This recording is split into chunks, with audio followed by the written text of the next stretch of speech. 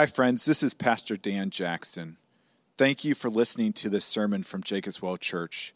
My hope and prayer is that this message will be a blessing to you and lead you into worshiping and enjoying our great and gracious God. With that said, let me encourage you to use this message as a supplement to and not a replacement of a local church. Christ did not establish his church simply for us to consume messages, but so that we could be intimately invested in each other's lives as an authentic covenant community. Again, thank you for listening, and if you want more information about Jacob's Well Church, please visit our website at www.jacobswellgb.org. I want to start with a question. What does this remind you of? Asking for a friend. 5 years ago, this mask, for those who are listening on audio, this mask reminded me of jogging. When it was cold out and it was winter, I would put one of these on and go jogging because it would keep my face warm and keep my breath warm, and it would remind me of jogging. 5 years ago, this would remind me of Kilz paint, if you know that, because I had to paint my attic, which was getting bad with Kilz paint, and it was very toxic, and so I had to wear one of these. 5 years ago, this would have reminded me of like major surgery, like this is something a surgeon would have worn. That was 5 years ago. Today, this reminds me of something very, very different. Today, this reminds me of a very, very hard time in the life of our world, our country, our state, and even our church.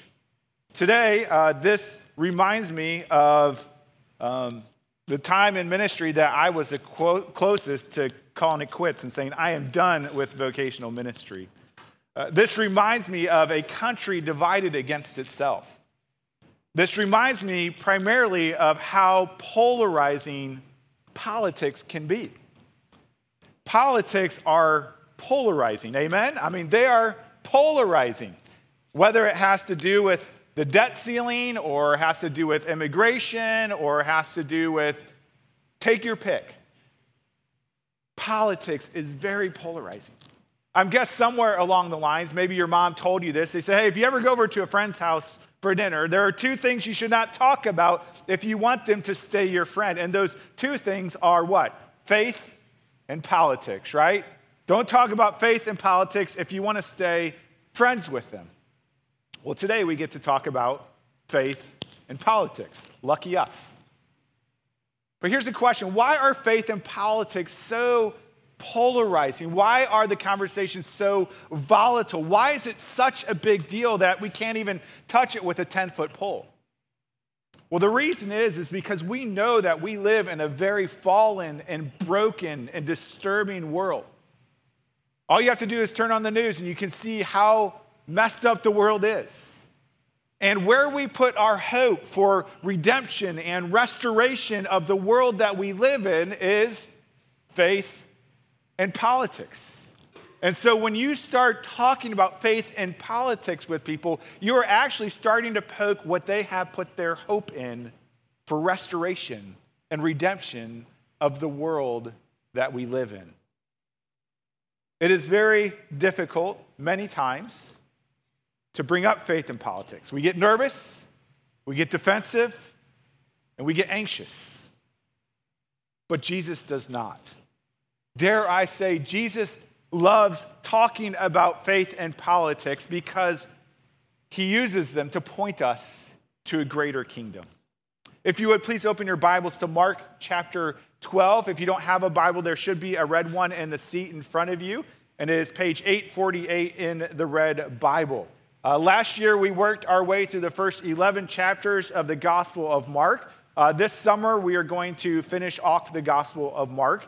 And the subheading to our series is Follow Me, because that's what Jesus calls people to do. He calls the people that listen to him, that hear him, to come and to follow him. That's what Jesus calls us to do. He calls us to follow him with all of our life, with all of our heart, even in the arena of politics. And so that's what we read about today. So Mark chapter 12, we'll be reading verses 13 through 17. And they sent to him some of the Pharisees and some of the Herodians to trap him in his talk. And they came and said to him, "Teacher, we know that you are true and do not care about anyone's opinion. For you are not swayed by appearances, but truly teach the way of God. It is lawful to pay taxes. Is it lawful to pay taxes to Caesar or not? Should we pay them or should we not?" But knowing their hypocrisy, he said to them, "Why put me to the test? Bring me a denarius and let me look at it." And they brought one, and he said to them, "Whose likeness and inscription is this?" They said to him, "Caesar's." Jesus said to them, "Render to Caesar the things that are Caesar's, and to God the things that are God's." And they marveled at him. Let's pray. Lord, we all come to faith and politics in different ways, particularly politics. Sometimes, Lord, we become over-obsessed with politics and put too much weight and too much hope. Other times, we distance ourselves from politics and we don't stay engaged in the world as you have called your church to do. We often don't know what to do with politics and faith in politics, and it causes tension and frustration. And so, God, pray today that you would instruct us and lead us and teach us and help us see the beauty of these subjects of faith and politics, that we might engage your world in a way that brings your redemption into it. And we pray this in Jesus' name. Amen. The context leading up to this passage is very important. So keeping your Bibles open, I want to take you back to Mark chapter 11, just the chapter before. If you look at verse 15 and the heading above it, it says that Jesus cleanses the temple. So this is right after the triumphal entry. Jesus comes in, you're probably familiar with this story, and he turns over the money changers and he drives out the merchants and he cleanses the temple.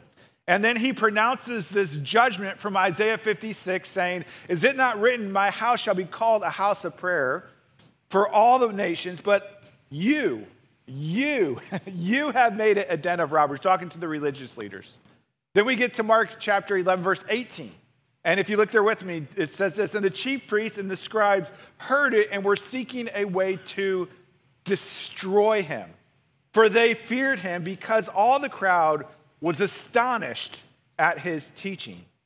We then skip forward to chapter 12. As Jonathan preached on last week, Jesus tells a parable about the vineyard and the tenants. And through this, Jesus, in a not very discreet way at all, is indicting the religious leaders, saying that they have rebelled against God, and so now God is going to reject them. And then in Mark 12, verse 12, the verse before today's passage, it says, "And they were seeking to arrest him, but feared the people, for they perceived, rightly so, that Jesus had told the parable against them."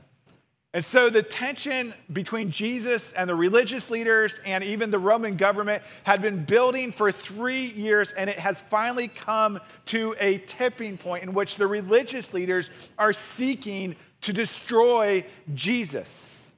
And in today's passage, they are trying to do this with a very carefully crafted question about faith and politics. They're doing it to trap Jesus. And Jesus responds with what many Christians have said is the most important statement about faith and politics that has ever been spoken. And so I want to look at 3 things in regards to politics in the passage today. The first is the tribes of politics. The second is the trap in politics. And the third is the truth above politics. So the tribes, the trap, and the truth. First, the tribes in politics. Look at verse 13 with me. It says, "And they sent to him some of the Pharisees and some of the Herodians to trap him in his talk." In this verse, we're introduced to 2 political tribes. First, the Pharisees. They're a religious tribe, but they also had a political agenda as well. You know, Christians often use this term Pharisee as a negative term. They'll say, "Oh, you are such a Pharisee," or "that person is such a Pharisee." But to be honest, the Pharisees were the most faithful of the Jews. They were Bible-believing Jews who believed in a resurrection and who were not militant in their beliefs like the Zealots were, which we'll talk about later. Furthermore, for the most part, the Pharisees resented being under Roman authority as the Jews were in that day. They did not want the government involved in their business or telling them what to do. If I were to correlate the tribe of the Pharisees to a political tribe today, it would be like the conservative Republican Christians. It's not a perfect match, but there's a lot of similarities and overlap. The other tribe that we see in this passage are the Herodians. We actually don't see the Herodians very often, only in the Gospel of Mark, here and in one other place. The Herodians got their name because they were sympathetic to the Herodian dynasty. The Herodian dynasty, there were multiple of the Herodian dynasty called Herod that ruled throughout Palestine and Israel, at least 4, maybe more than that. Herod the First, also known as Herod the Great, rebuilt the temple for the Jews, giving him favor with the Jews. But he was also the guy that took out all of the babies when Jesus was born. Then his son, Herod Antipas, was the one who imprisoned John the Baptist and then beheaded him because a teenage dancing girl asked him nicely. With that said, even though those blemishes are there, the Herodians, described in this passage, was sympathetic to the government and saw them as a helpful resource for the people. And so if I were to correlate them to a political tribe today, they would be like Christian Democrats, those who are supportive of more government involvement. Now, the third tribe in this scenario is the leader of a tribe, and it is Jesus. What do we learn about Jesus here? Well, look at verse 14 with me. It says, "And they came and said to Jesus, 'Teacher, we know that you are true and do not care about anyone's opinion, for you are not swayed by appearances, but truly teach the way of God.'" Now remember, they have come to trap Jesus. Their statement here is disingenuine, but it's kind of been what's been reported about Jesus. They're trying to warm Jesus up with flattery and get him to the point where he is forced to answer the question that they are about to ask. But with that said, despite their insincerity, their statements about Jesus are completely accurate. Jesus is a great teacher. We still hear of his teachings all the time today, 2,000 years later. It is true that Jesus was not swayed by lobbyists or by popularity polls or by unions or by millionaires as politicians are so tempted to do today. Jesus was persuaded by God and by God alone. And because of that, Jesus was a threat to both the Herodians and the Pharisees, a threat to both the liberals and the conservative, a threat to both the Republicans and Democrats of the day. And why was he a threat? Because Jesus' primary allegiance was not to a political party, but to God. You know what is so interesting about this scenario in Mark chapter 12 is that the Herodians and Pharisees were common enemies politically. They seldom agreed on anything. They are on opposite ends of the political spectrum, one on the far right and one on the far left. And yet Jesus brought them together. Jesus brings political opponents together in two ways. One, through a love for Jesus, but in this case, a hatred for Jesus. This is far from a perfect analogy, but the last time I remember Republicans and Democrats this united in the United States was after 9/11, when they rallied together against a common enemy that they wanted to destroy. The same thing is happening here, except Jesus is that enemy. And why is Jesus their enemy? It's because the teachings of Jesus and the ways of Jesus and the lordship of Jesus threaten their political agendas. I love what Pastor Tim Keller says about faith and politics. He says Christians are called to be more conservative than the conservatives and more liberal than the liberals. Christians should be the greatest environmentalists because of the creation mandate to righteously rule all over the world. And on the other hand, Christians should also be the most persistent on protecting the life of unborn children and fighting against racism, because human life is a gift from God and is to be protected and valued. Christians should be more conservative than the conservatives, and more liberal than the liberals, because we are seeking to follow the ways of God. You see, it is perfectly fine to affiliate yourself with a political party. We have people in our church that lean towards Republican, some that lean towards Democrat, and I love that diversity in our congregation. And the love of Jesus unites us despite our political differences. But whether you are a Republican or a Democrat or an independent or something different, you must allow Jesus to scrutinize your party, their values, their opinions, their actions. None of us should wholeheartedly endorse everything of a political party, because no political party has a monopoly on truth. But Jesus does. During the Civil War, Abraham Lincoln, who, by the way, was very low in his popularity poll, was one of the least popular presidents during his presidency. He was purportedly asked if God was on his side in the Civil War.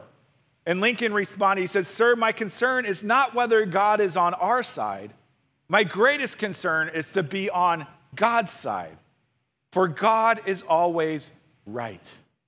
Whatever political tribe you align yourself with, this must be our posture when we come to politics. Not to ask God if he would support our agendas, but to ask God, are we supporting your agendas? And so these are the tribes of the politics in this setting. There's the Pharisees, who are the conservatives, the Herodians, who are the liberals, and Jesus, who is the perfect righteous one. Secondly, we get to the trap of politics. Again, remember verse 13 says they had come to trap him. They had malice intent with this cleverly devised question. And we read this in verse 14 as it continues. It says, is it lawful to pay taxes to Caesar or not? Should we pay them or should we not? But knowing their hypocrisy, he said to them, why put me to the test? This question seems fairly straightforward to us without a lot of background information. It seems like they're simply asking Jesus, should we pay taxes or should we not pay taxes, right? That's kind of how I saw this question for the majority of my Christian life. But as you dig deep, what you find out is that this was actually a very politically tense and polarizing question in their day, much more so than masks were even a few years ago. You see, in that year, in the year 6 AD, Caesar imposed a tax on the people. He already had several taxes, but he added that this new tax was simply given for the privilege of living under Caesar, which the Jews did not consider it a privilege. It was not the most expensive tax. It was a single denarius, which would be a day's wage for a poorer person. So for us, it would maybe be $100, nothing extravagant. But this tax, unlike the other taxes, infuriated the Jews because it was meant to be seen as a privilege to live under Caesar, as we mentioned, but also because of the coin itself. The tax was a denarius, and the denarius coin was extremely offensive to the Jews. We have a picture of a denarius up there. You can see that. On one side of the coin, on the left-hand side, you can see is the head of Caesar. And the inscription reads, Tiberius Caesar, son of divine Augustus. In other words, Tiberius Caesar, son of God. The other side's not much better. It's Tiberius' mother, Livia, and it's inscribed with Pontifex Maximus, which is translated high priest. And so you can imagine as a Jew being told that you need to give a denarius to Rome every year for the privilege of being under Rome, and on that coin that you're supposed to give to them is a picture of Caesar claiming him to be the son of God and of his mother, who is claimed to be the high priest. I'm not sure how it could get more offensive to a Jew. It was so offensive that during that time, there was a man named Judas of Galilee, not Judas of Jesus 12, but a man named Judas of Galilee, and he led riots against Rome. Judas saw that thought that this tax was an affront to the sovereignty of God. They refused the tax because it acknowledged Caesar's dominion over them, and God alone was their king. Judas exhorted Jews to not register in the census for taxes, threatening to burn down their houses and rob their cattle if they did. Some believe this response to the tax, these uprisings, this uproar, this rebellion is the beginning of the Zealots, if you're familiar with them, who sought political change through force. One of the other really interesting things that Judas of Galilee did that really connects with our story is that Judas went into the temple and he turned over the tables. He drove out the Romans. He cleansed the temple. And so now they come with this question, is Jesus up to the same thing? Is he rebelling against these taxes, against giving money? Now, in our passage, the Pharisees resented the humiliation of this tax, the denarius. But the Herodians supported it in principle. And so now they bring this question to Jesus, a political and religious question that had been dividing the people of God for 25 years. Is it lawful to pay taxes to Caesar or not? Should we pay them or should we not? They had painted Jesus into a corner. They had trapped him. He was in a lose-lose situation. If Jesus went to the right and said, no, don't pay taxes, then the Herodians would go and tell the Romans would come and take Jesus out. But if he went to the left and he said, yes, pay taxes to Caesar, then he would have lost the Pharisees and the conservatives, and they would have abandoned him and seen him as a sellout. Here is the trap of politics. No matter what you decide, whether you go to the right or to the left, you're wrong, right? You cannot make a right decision. You will always offend someone. You will always make someone upset. And so what is the solution? Well, Jesus' response tells us that answer. And what we find out is that Jesus does not go politically to the left. Jesus does not go politically to the right. He doesn't go left or right. Instead, Jesus goes up. Let's see how that plays out. The truth above politics. Verse 14, second half, continuing through verse 17. They say, is it lawful to pay taxes to Caesar or not? Should we pay them or should we not? Now we know how politically charged that question is. Verse 15, but knowing their hypocrisy, Jesus said to them, why put me to the test? Bring me a denarius and let me look at it. And they brought him one. Let's pause there just a second to enjoy the irony of this situation. These people who are so upset about the denarius are asking Jesus about a denarius. Jesus does not own a denarius, and so he gets it from the people who are asking him about the denarius. Verse 16 continues. It says, and they brought one, and he said to them, whose likeness and inscription is this? And they said to him, Caesar's.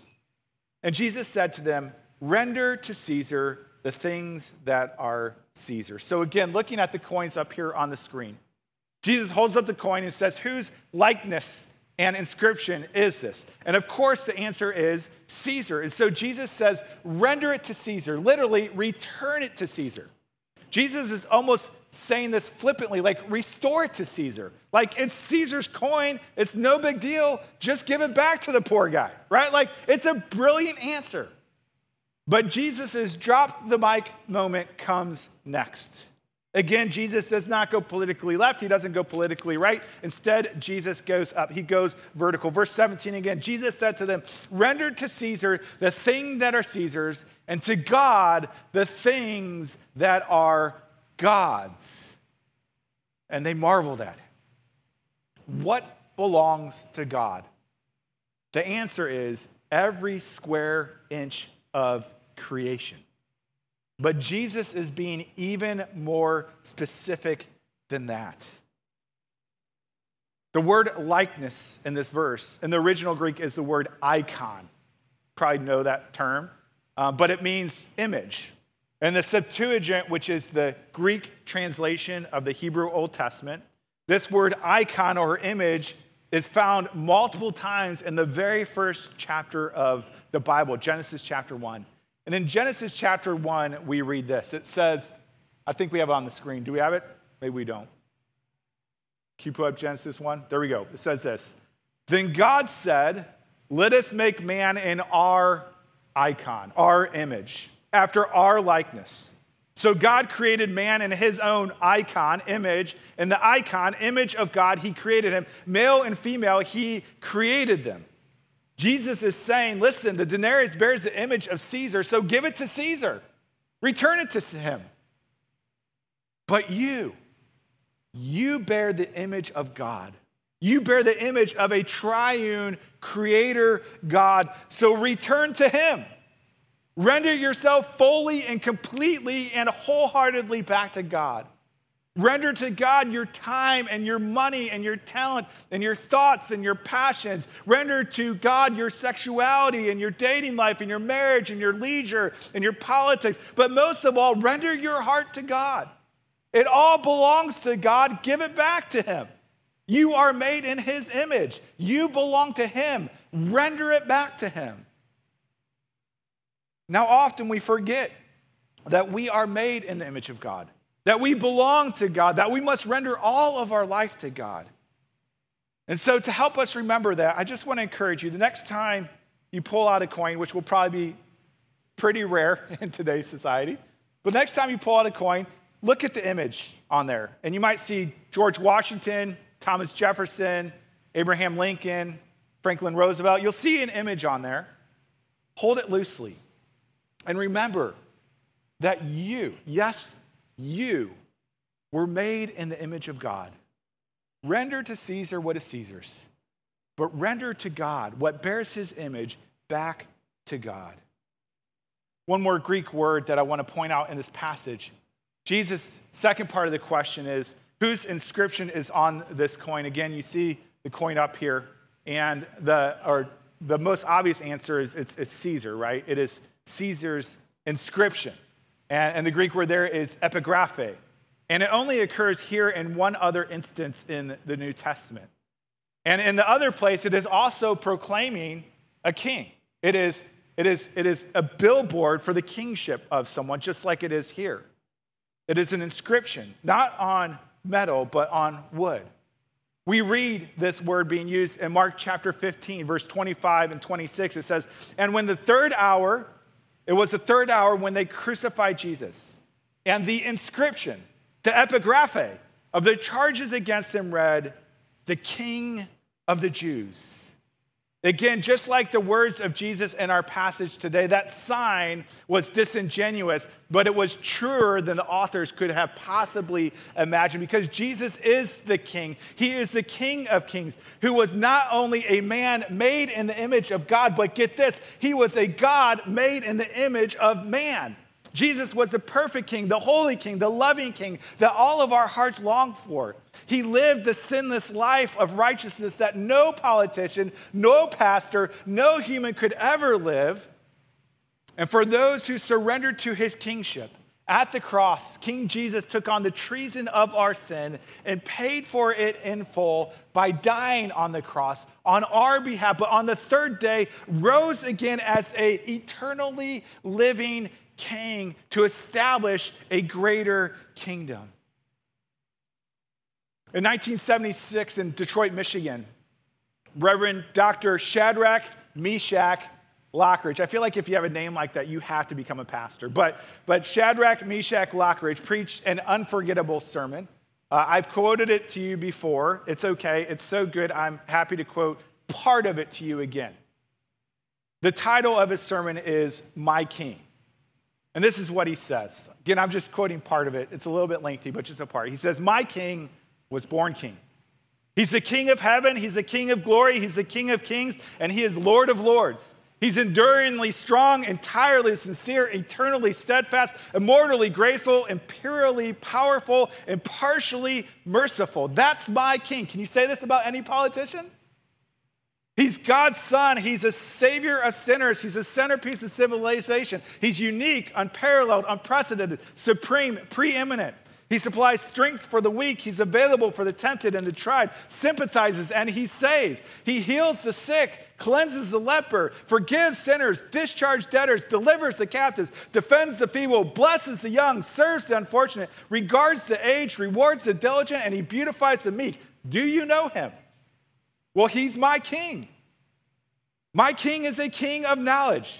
He's the wellspring of wisdom, the doorway of deliverance, the pathway of peace, the roadway of righteousness, the highway of holiness, the gateway of glory, master of the mighty, captive of the conquerors, head of the heroes, leaders of the legislators, overseers of the overcomer, governors of the governors, prince of princes, king of kings, and he is Lord of lords. That is my king. His office is manifold, his promise is sure, his light is matchless, his goodness is limitless, his mercy is everlasting, his love never changes, his word is enough, his grace is sufficient, his reign is righteous, his yoke is easy, and his burden is light. Well, I wish I could describe him to you.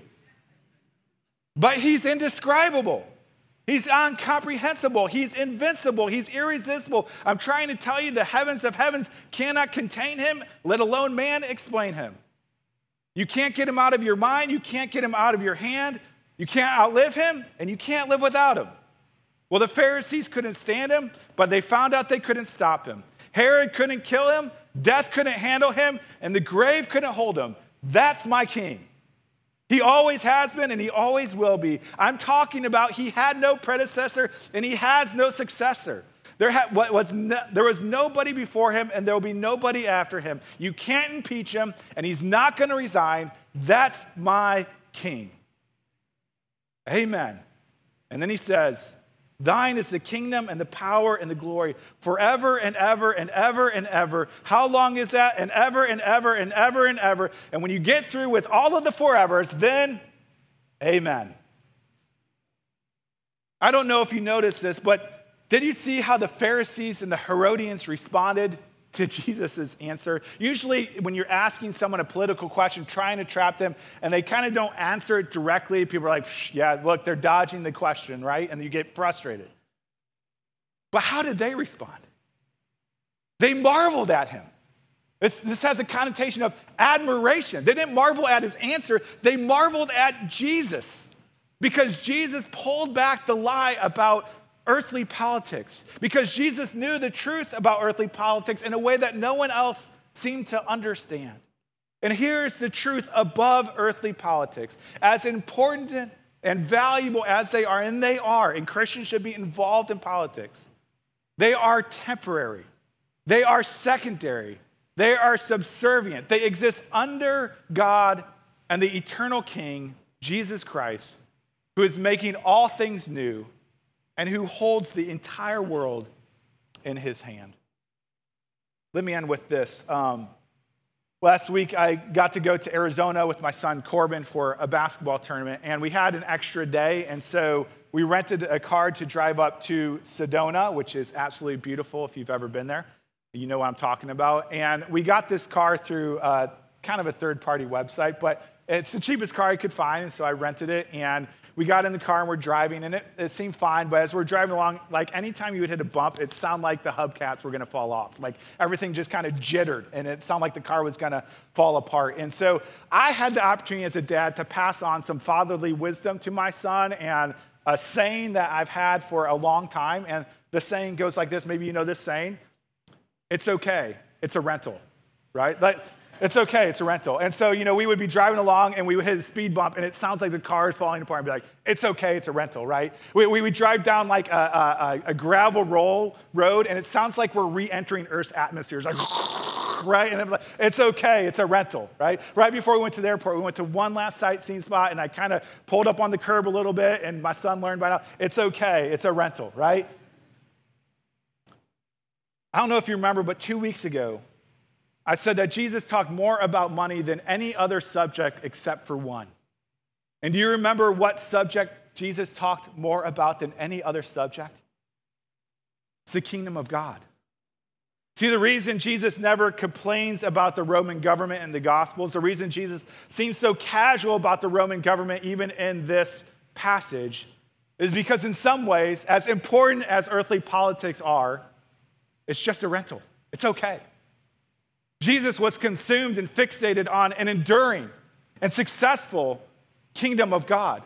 He was obsessed with the kingdom that blankets over every political kingdom on the face of the earth. You see, the Roman Empire, which may be the greatest empire the world has ever known, had a shelf life.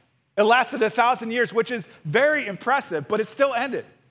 The United States of America, which is great, and God has blessed us, has only been around for a quarter of that time, 245 years. And the United States also has a shelf life, whether we like to admit it or not. But the kingdom of God, the kingdom of Jesus, the one that he was primarily focused on, is the kingdom that has no end. It is the kingdom where all things will be made right again. The kingdom where all the sad things come untrue. It is the kingdom that conquers Satan, sin, and death. Why wasn't Jesus super anxious about politics? It's because even in the midst of politics, Jesus was looking forward to a greater kingdom. And Jesus was a part of a kingdom that reigned over the entire world and infiltrated every political party through his disciples. A kingdom that will come to perfect and glorious completion when he returns and establishes a new heavens and new earth. Jesus had his hope set on the kingdom of God, against which the gates of hell shall not prevail. Whatever tribe you align yourself with politically, do not fall into the trap that many Christians have of making politics your greatest hope of the redemption of this world. Because the truth about politics is that Jesus is the King of Kings. He has established and is expanding his kingdom and will bring it to completion when he returns. Let's pray. Lord God, we thank you for this passage. We thank you for engaging an awkward and difficult subject for many of us to talk about, but that is so important to you, God. We know that you have instituted the governments that are in authority over us, and that we are called to be good citizens, that we are called to participate in government, God. But I pray even as we do these things, that we would have our eyes set above, set upon you, set upon the kingdom of God, and that we might live out the reality that you have established your kingdom and that you are growing your kingdom in our hearts and in this world, and you will complete your kingdom when you return. Help us to set our hope and the weight of all of our desires upon you, our King, and your kingdom. We pray this in Jesus' name. Amen.